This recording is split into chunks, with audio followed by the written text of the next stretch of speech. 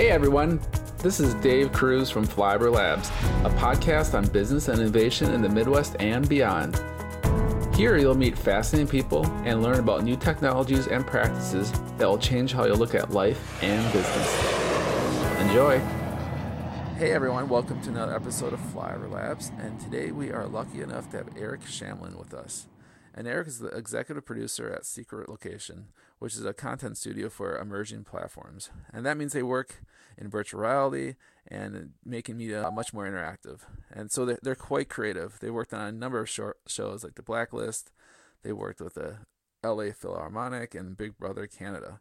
And they have a bunch of other creative content like their Perfect Storm show, which is pretty amazing. So I'm excited to hear more about Eric's thought process and his background and what he's excited about. And he has a great background in media and production and storytelling. So Eric, thanks for coming on the show today. Yeah, thanks for having me. It's very exciting to talk to you. Definitely. Well, I'm excited. I need to apologize in advance to your audience for all the sniffling and maybe some coughing. I'll try and mute myself as I go into a coughing fit. That's right. But our office got overcome with the plague, so we've all been taken down. I was out this weekend with bedridden with this. Oh wow! It was cold, so I apologize. Yeah, no problem. Cough away. We know how it is. So just maybe turn your head a little bit from your mic, but that's yeah. All right. So and you ever have to get some water? Just go ahead. And I got a whole bottle. Okay. Yeah. All right, sounds good.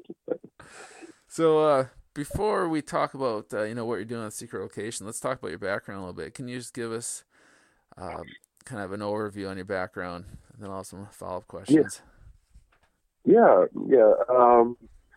I get this question rather frequently because I'm now neck deep in VR. And that's not really a career you can set out to do, particularly when I started almost 22 years ago. I've been a bit of a media nomad to kind of put a word to it. I started out in news when I was 19 and started at ABC News and worked there for about, 6 years or so.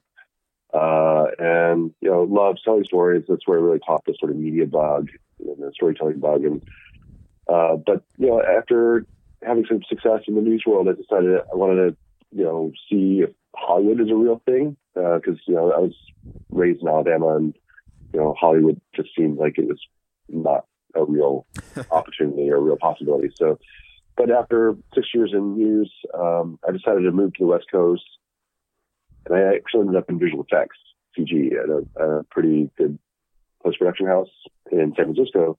And so I worked in CG, producing visual effects for movies like Sin City and Spider-Man 2 and a bunch of other big films in the early 2000s. This was also a time when the world was trying to figure out how to make money on the internet. And I've always been a bit of a nerd or a dabbler. I've always been on BBSs and websites, back in the dark ages of the internet. And I parlayed that. I transitioned basically from I was in CG for, maybe 5 or 6 years. And then I transitioned into digital media. And I think the height of that was I was working at a large brand agency called Goodby Silverstein Partners. They're famous for Got Milk and a bunch of other sort of general campaigns. And I was blessed to work on some of the bigger clients, most notably Chevy. I led a lot of big cross-platform digital marketing efforts for Chevy, and it was kind of a heyday of digital advertising. So the budgets were, generous, and you got to do some pretty innovative stuff.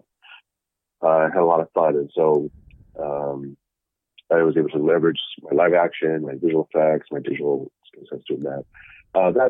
My digital path culminated in Apple, where I worked as a contractor for about a year on the iPhone 5, and while I loved it, I loved Apple. It was a little bit too much in the weeds in terms of digital for me. It was large scale website development. And so about 3 years ago, I returned to LA, I moved to LA, hoping to sort of return more to a storytelling background or creative background. And that happened to time out at the same time as the Paul Malucky Kickstarter. as Oculus, was coming into conscious, and I just happened to start freelancing around town and worked on a couple of the very early big VR projects. And so VR just became this kind of natural fit because of my background. I think depending on where you are in the VR landscape, you need to have, a pretty good live action background, pretty good CG background, a good foundation in interactive or game or type mediums, and VR sort of addresses all those skill sets. And so it was kind of a lucky fit for me, a lucky event for me, and I just happened to be in kind of right place, right time, and I've been sort of blessed over the last 3 years to really kind of ride this VR wave, and it sort of exploded into wider consciousness.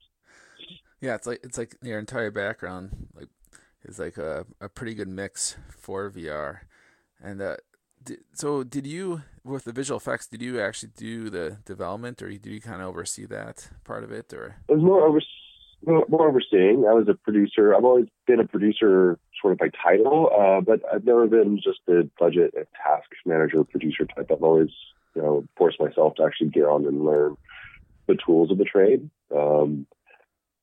So in visual effects, I got to be a fairly decent, compositor. I started learning Flame and Inferno and a little bit of Nuke and After Effects, and so I got to be a fairly competent compositor. Can model a fair amount, but I'm not sure you'd want me to necessarily work on your next blockbuster, but as an artist. But I've always been fairly hands-on. And it sort of goes back to my time in news, I think, because a producer in news is the lead writer, is the lead editor most times, is the lead sort of creative voice, for all intents and purposes. There's a term that's come up over recent years called predator. It's a producer editor. And that's in news, you have to do it all because there's no other team. And so you shoot it, you write it, you edit it, you put it all together. Plus you manage all the budget and the logistics and stuff. So you kind of handle, full soup to nuts. And I've always operated that way. So I've never really separated creative from production the way a lot of industries are trying to do. And so in visual effects, I made sure I figured out I wanted to learn how to do visual effects, not just from the production side, but actually hands-on. And then in my digital days, I got pretty competent in JavaScript and a little bit of PHP. So I just wanted to make sure more than anything, I felt my skill as a producer was speaking multiple languages and being able to, know the pain that I was about to put someone through. Like if I came with a last-minute change, I wanted to know, more or less what I'm asking of the developers or the animators. Like, is it a 2-hour task or a 2-week task kind of thing? And I got a very good sense of doing that, and I think that ultimately I was fairly successful in these different fields. And so back when you were a 19-year-old kid, I guess technically adult, but what drew you to the news at that time?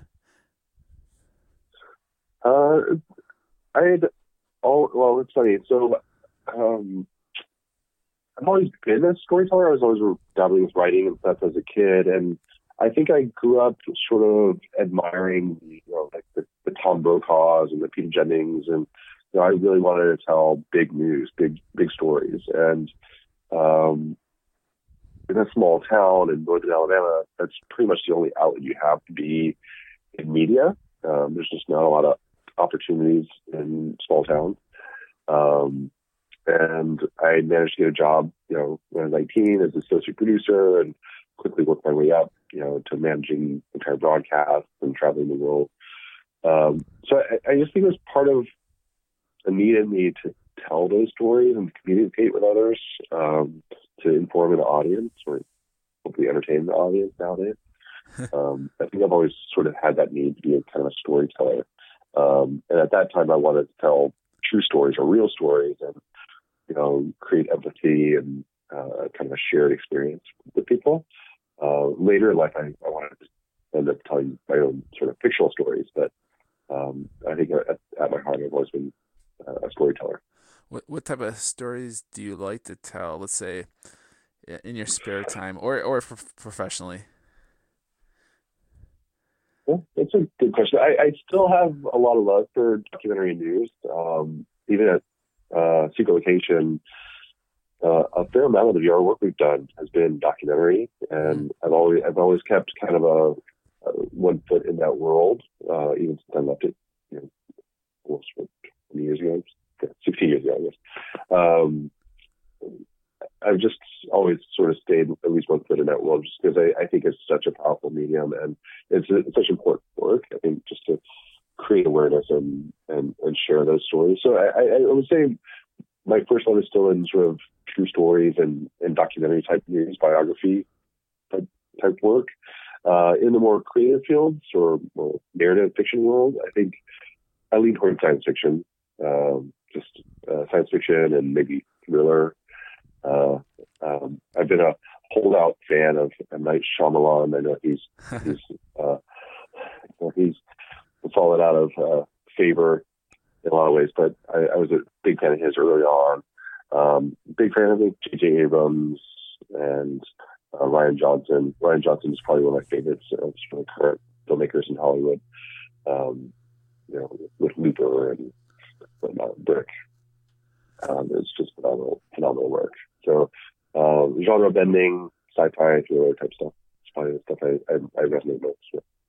So do you still get pretty involved at the with storytelling at the Secret Location? I mean,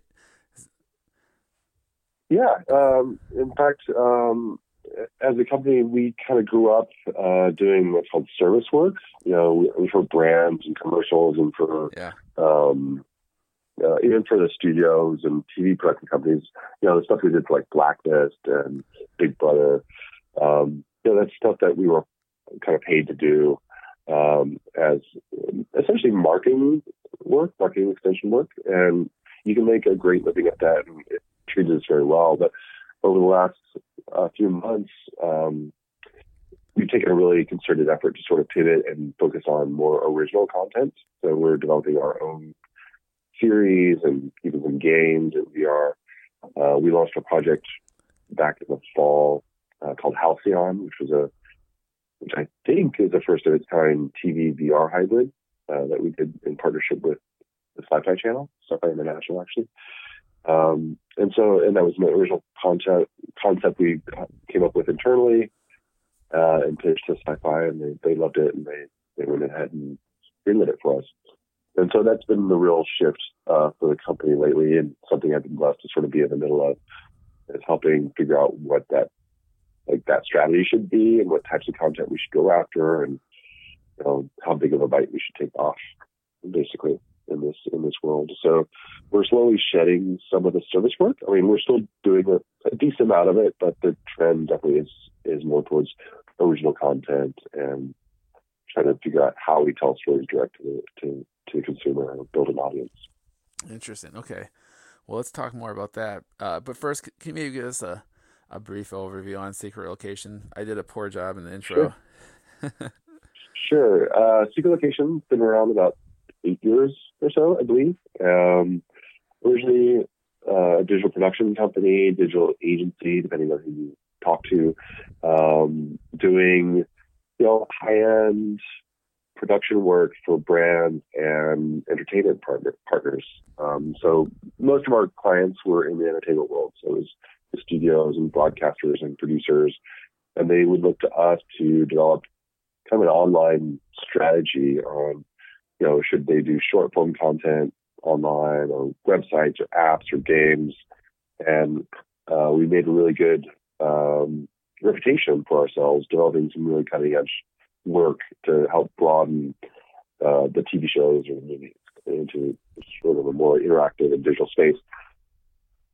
That went hugely well. We grew very rapidly in the early days, and then I think a lot of the industry, we started seeing that work start to commodify a bit or dry up a little bit. Not so much, but what sort of galvanized a new direction for us was the sort of Palmer Luckey Kickstarter. That was the Oculus Kickstarter. And, our developers were big supporters of the Kickstarter. We had a few of those. We got a few of those, DK1s in our office. very, very early on. And as a company, we just sort of fell in love with the medium. We just felt it was, the birth of the medium, untold opportunity and possibility to tell new stories in new ways. And I think the first couple of years after the debut of VR, we sort of folded it into our larger service funnel, and we'd build your website, we'd do your VR project, we'd sort of do a little bit of everything in the visual world. And then more and more, we just started realizing, well, let's really just focus on the VR stuff. And so we, have slowly taken less and less of the web work and the sort of platform work, and have focused almost exclusively on VR for the last 2 or 3 years. And it's been a big success. It's funny. It's one of those things that every 3 to 6 months we wake up and we're expecting the bubble to pop and us to go back and have to figure out what the next stimulus plan is or whatever. But VR just doesn't seem to be stopping for us, and it's because while it's still hard to make money in it, it's possible now. There's definitely some success stories. We've had some success, and we're seeing a bigger and bigger appetite, not only from the public but investors, in trying to figure out what this new entertainment medium will be. And so we've been blessed to kind of be in that forefront of companies that has kind of staked out a territory, made a name, and now we're sort of putting all our chips in, as it were, to kind of figure out if we can make a go of storytelling in this new medium. Yeah, well, you guys are definitely on the kind of the cutting edge of VR. So when it does really take off, and when in production, when budgets go way up, you guys should be in a good position. But yes, I could see that. That's probably sometimes the viewership probably isn't quite as strong, of course, as this TV. Yeah. But eventually, I can't imagine most things will, or a lot of things will be in VR. Not everything, but yeah, there are some hopeful signals. Like I was just reading, I read, the trades, and like the first game, Arizona Sunshine, I think it's called, just made over $1 million in its first month in VR, which is a pretty significant milestone. And then there's another headline: Resident Evil on PlayStation is averaging 60,000 concurrent users for the VR version. So we take our successes where we can. Those are positive signals, because it's easy to get sort of depressed or frustrated because the uptake or adoption hasn't been quite as aggressive as I think a lot of people were hoping. Personally, I've always been a bit more sober. I've always thought this was a long-term commitment. It took a decade for phones, before the smartphone arrived after the debut of cell phones. We had our cell phones in the early mid-90s. iPhone didn't debut until 2007, and so you have to give the medium and the technology time to mature. And I still think we're very early on. I think it's going to be another several years before it's really mainstream ready. Well, definitely. I mean, even with the lighter weight headsets like the Gear VR and some of those other ones, Daydream, even there, after like 15 or 20 minutes, sometimes I need to take a little break. So I can see, that's just going to get better and better. And within, 3-4 years, hopefully they'll be comfortable enough you can sit there for hours and not worry about it. And maybe I'm just kind of a wuss, but but definitely is the medium of the future. And so I'm curious, how do you come up with original content for VR? Because I've thought a lot about this, kind of like, watching stuff in VR, and I've thought like, what would be like a cool show, or how do you use the medium? Because, you can do so much with it, but, I mean, can you give some examples? I guess maybe not what you're working on, but what you've done, or kind of your thought process. Yeah, first of all, we start with it's sort of a pat answer, but I think we always start with the story, and we find a story we think would be compelling in VR, something that allows us to take advantages of the opportunities that are given to us in VR. That's the sense of presence that everybody talks about, and a location. the comparison with traditional film, we have a lot of traditional filmmakers and traditional storytellers come to us and they want to do a VR, but the problem is in VR you lose a lot of the traditional toolkit, close-ups and montages and a lot of different lens lengths. You lose a lot of that stuff, which sounds sort of simple, but at the end of the day, that is the toolkit for telling stories in cinema. And you lose all of that in VR. But what you gain is that sense of presence and then the sense of location or teleportation, taking you someplace. And so you can play a lot with like mood and setting and atmosphere, a lot more than you could in traditional film. And so that lends itself to certain types of stories. And so we tend to find the stories that we think will allow us to develop those moods or those atmospheres. I think it's also less about telling a story A to B, which it still is, but more setting up a world or a self-contained world that allows a level of exploration that is also uncomfortable to, I think, traditional storytellers. It's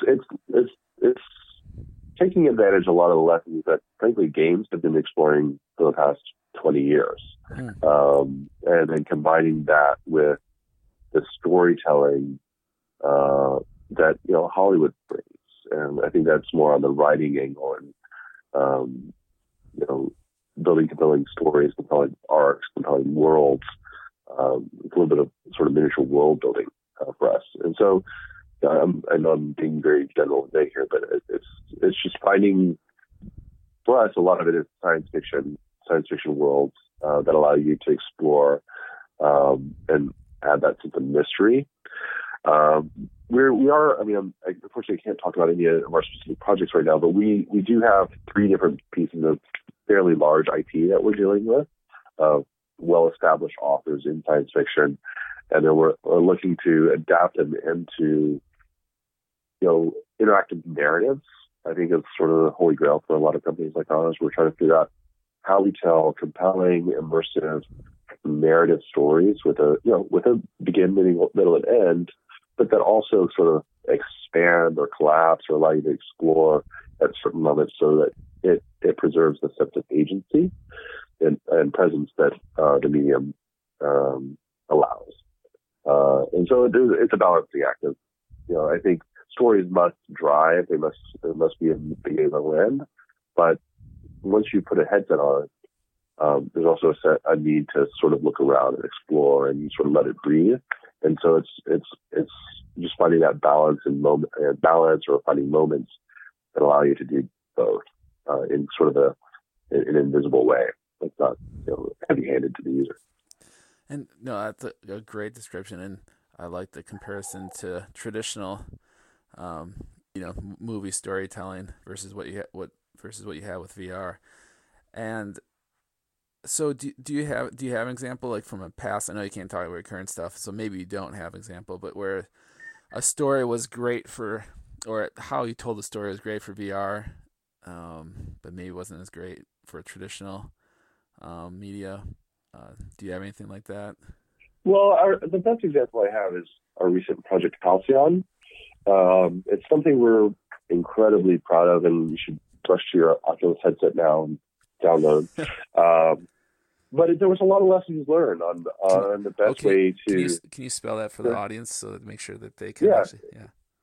Yeah, it's Halcyon, Halcyon. It was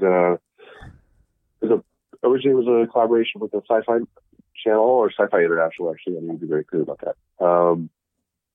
And it debuted in 80 territories around the world. It was a sci-fi project. It was our original IP, sci-fi, then greenlit, and then it launched on Oculus.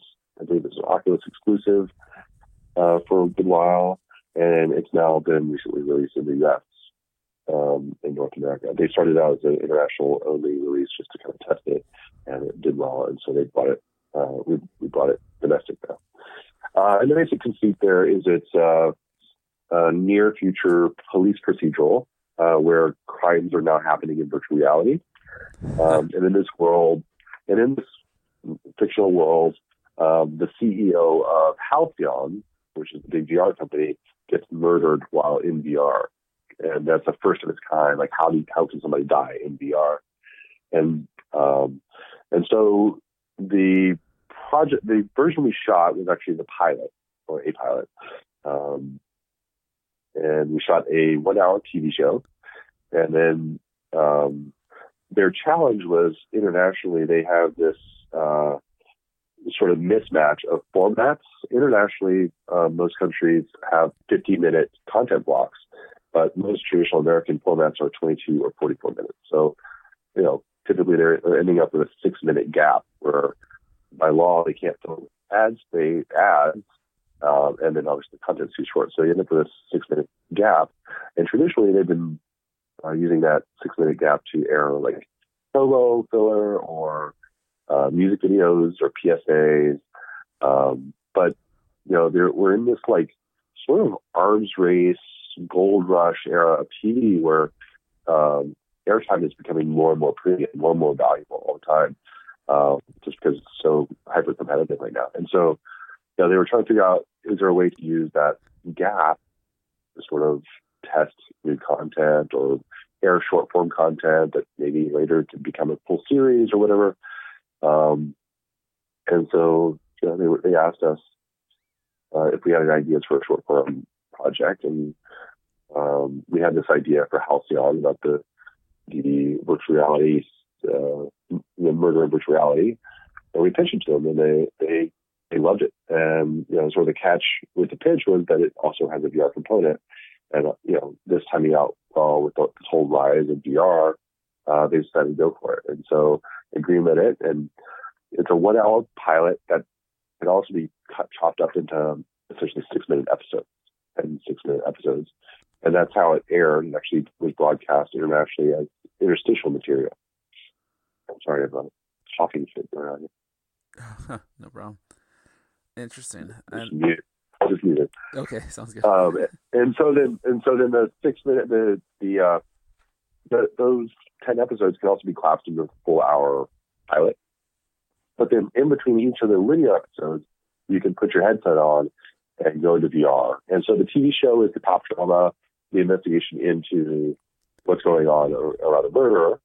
And then since the murder happened in VR, they've taken the memories, they've been able to, through this technology, to recreate parts of his memories, because he uses an implant for VR. And so they use that technology to recreate parts of the memories, and that's what you get to experience in VR, is a recreation of his last couple of minutes alive. As they piece it together, and sleuth who ultimately killed him. And so it's a traditional TV show, 16:9 video, beautifully shot, very proud of it. And then you can go into a essentially game engine, animated world, CG world recreation of the crime scene. Obviously, when it airs, you're not going to rush to your headset right away, but you do have that option. But if you actually download the Oculus version, it's constructed in a way that it volleys between both the linear and the VR episodes somewhat seamlessly. Because the entire thing takes place in the crime scene, essentially the virtual recreated crime scene, and you get to watch the linear episodes on the giant screen TV in the crime scene, and then at the end of the episodes, the crime scene around you sort of comes alive, and you get to interact and play detective in the crime scene. And then once you've sort of smoothed out that scene, it triggers the next chapter, and you get to watch that on the screen. So it volleys between the interactive episodes and the linear episodes, the Oculus version. So, we think it's pretty unique. It's very unique. We think first of its kind, and we're very, very proud of it. It turned out very well. It's been a big success for us, and I definitely hope your audience goes and checks it out. We don't know of anything else in the landscape quite like it yet. Yeah, I don't either. And now I really want to know what else you're working on. I know you can't share, but because oh man, this will be, I think, a good future for all of us if you keep producing stuff like that. That's for sure. Yeah, it's pretty exciting, and it's like there were a lot of lessons learned on how to do it even better. It was the first time for us, and like everybody, you put your piece of art out in the world, and the world applauds and loves it, but all you can see is the warts. Yes. There's a little bit of that, like I want to do it again. It's kind of the short version. I want us to tee up and do it again, and do it better, and learn from the mistakes. And luckily, we're already getting that chance. Good. Yeah, sadly, I have to tiptoe around what those properties are, but all right. we've already got three very large IP projects in development, and a lot of them will take advantage of the lessons learned through the process of building Halcyon. Can you share any of the lessons, or are they all confidential? No, it's not confidential. It's I think it's more about nuance on. I think we tied the linear to the VR a little too tightly, and I might be speaking out of school here.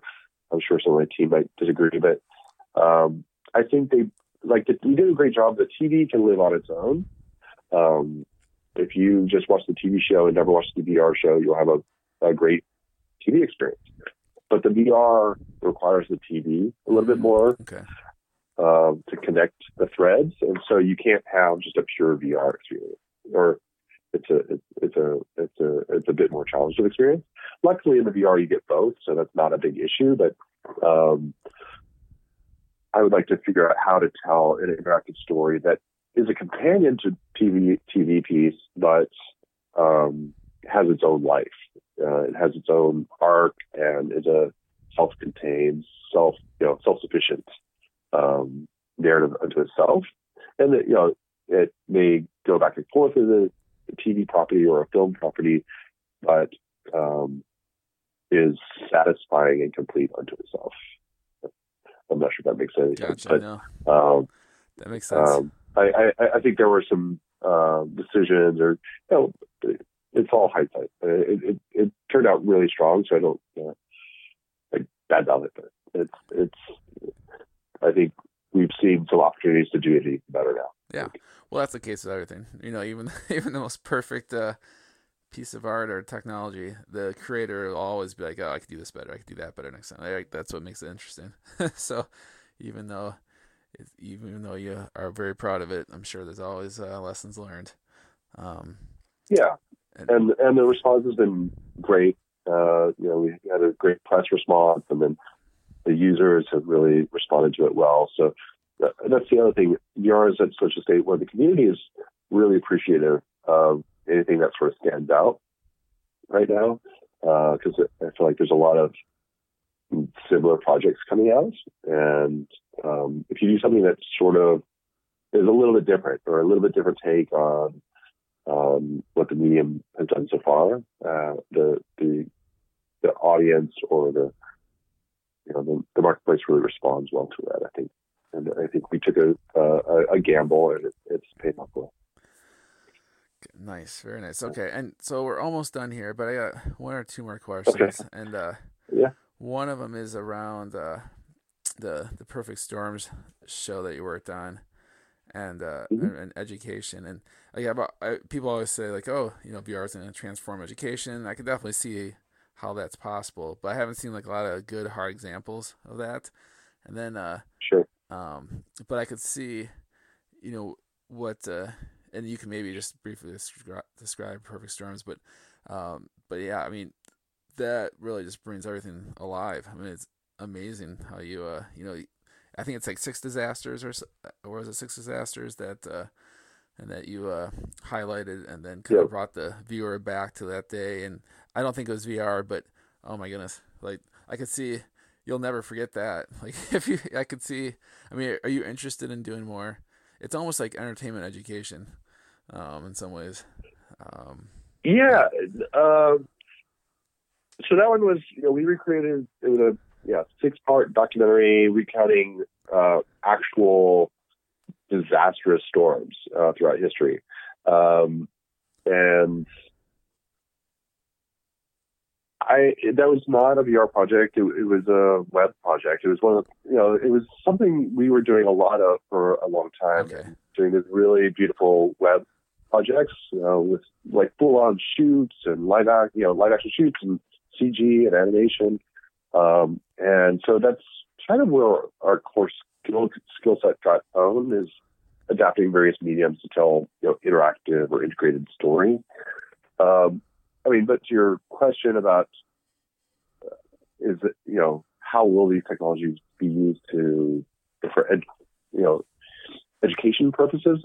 Absolutely. I think, personally, I think education is going to adopt VR more broadly before I think the mainstream public does, because there are so many use cases like Perfect Storms where you can recreate events from history and take people there and be on the front line of these occasions. There's a probably a great example of this, although I've not seen it, but I've just been reading the reviews coming out of Sundance about a VR documentary about the Civil War. It was like a Civil War reenactment thing that somebody did. That is just getting rave reviews because it's just so beautifully done. It's gracefully and artfully shot, and it's done in full 360. So it places you on the front lines of a recreation of a Civil War battle. And I think that's just fundamental. Like I really think news, documentary, any sort of nonfiction, even like sports, is like next level in VR. And so I think as more and more people are able to create this type of content, you're going to find people finding ways to recreate significant moments from the past and taking you there, because you just can't underestimate the power of that presence. And I know if you've been talking to people in VR for a while, you get sort of sick of hearing that word, but it's true. It's fundamentally true that your brain actually starts thinking or experiencing things in a different way in VR, and that it starts to trick you that you're there. Things aren't just perceived, they're lived, and it creates actual memories of having experienced something or been somewhere. And right now, to produce the content is rather pricey, and it's problematic. None of the cameras are really point and shoot yet, and it's sort of complicated to produce this stuff. But I think as that friction starts to go down, you'll have people that are passionate about certain things start to produce content about D-Day or the French Renaissance or Civil War, and I think those will start being used in the classroom much more quickly than even a mainstream audience will adopt it at home. And so I think VR is going to be fundamental to education in fairly short order. And even without the recreation stuff, there's just a lot of stuff around, dynamic learning and puzzles, group learning that you can do in VR through sort of social multiplayer team building exercises that I think will be pretty impactful. So I just see like untold opportunities for VR in education. Interesting. And I'm curious, and I know we're pretty much out of time, but sure. With like D-Day. Yeah, sorry I rattled on. Oh, no, that was great. And with the D-Day reenactment, I mean, do you see that more as kind of creating the whole 3D digital screen from scratch, or more like a 360 video type of experience? It's a good question. I think early on it'd probably be 360 video. I think 360 video is sufficient for that for a time. I do think the technology is going to continue to evolve, and soon you'll start having the more exotic capture and playback technologies, the volumetric stuff, which is not really practical right now. But as volumetric capture starts to become more a reality, then you can make it much more interactive and actually walk around the Battle of Gettysburg or whatever and recreate that in VR. I do think that's a bit far out. I think right now you could do a version of that, but it's going to look very much like a game engine. like a Call of Duty, Gettysburg style. I think you could do something like that right now. But if you want something that's a bit more photoreal or,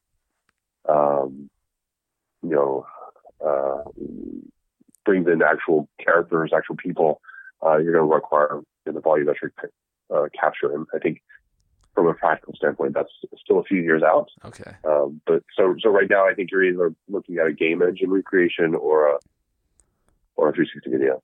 I think for the near term.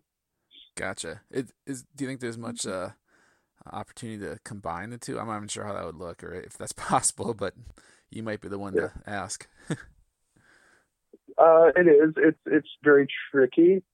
They don't really work well together. Although, I know Unity and Unreal are doing everything they can to do more and more video support, stereoscopic video support. There are ways, but those tend to look like sort of choose your own adventure type experiences where it's essentially a video experience, but at different points you get option A or B, and you get to fork the narrative. Depending on which way you look or which character you're interested in, you stare at the protagonist for 3 seconds and that cues another video, and you follow the protagonist for the next bit of the story. We're seeing a lot of that type of stuff where it's kind of passive interactivity. It's basically a bunch of 360 videos stacked back to back, and it just allows you to choose which order they get played in.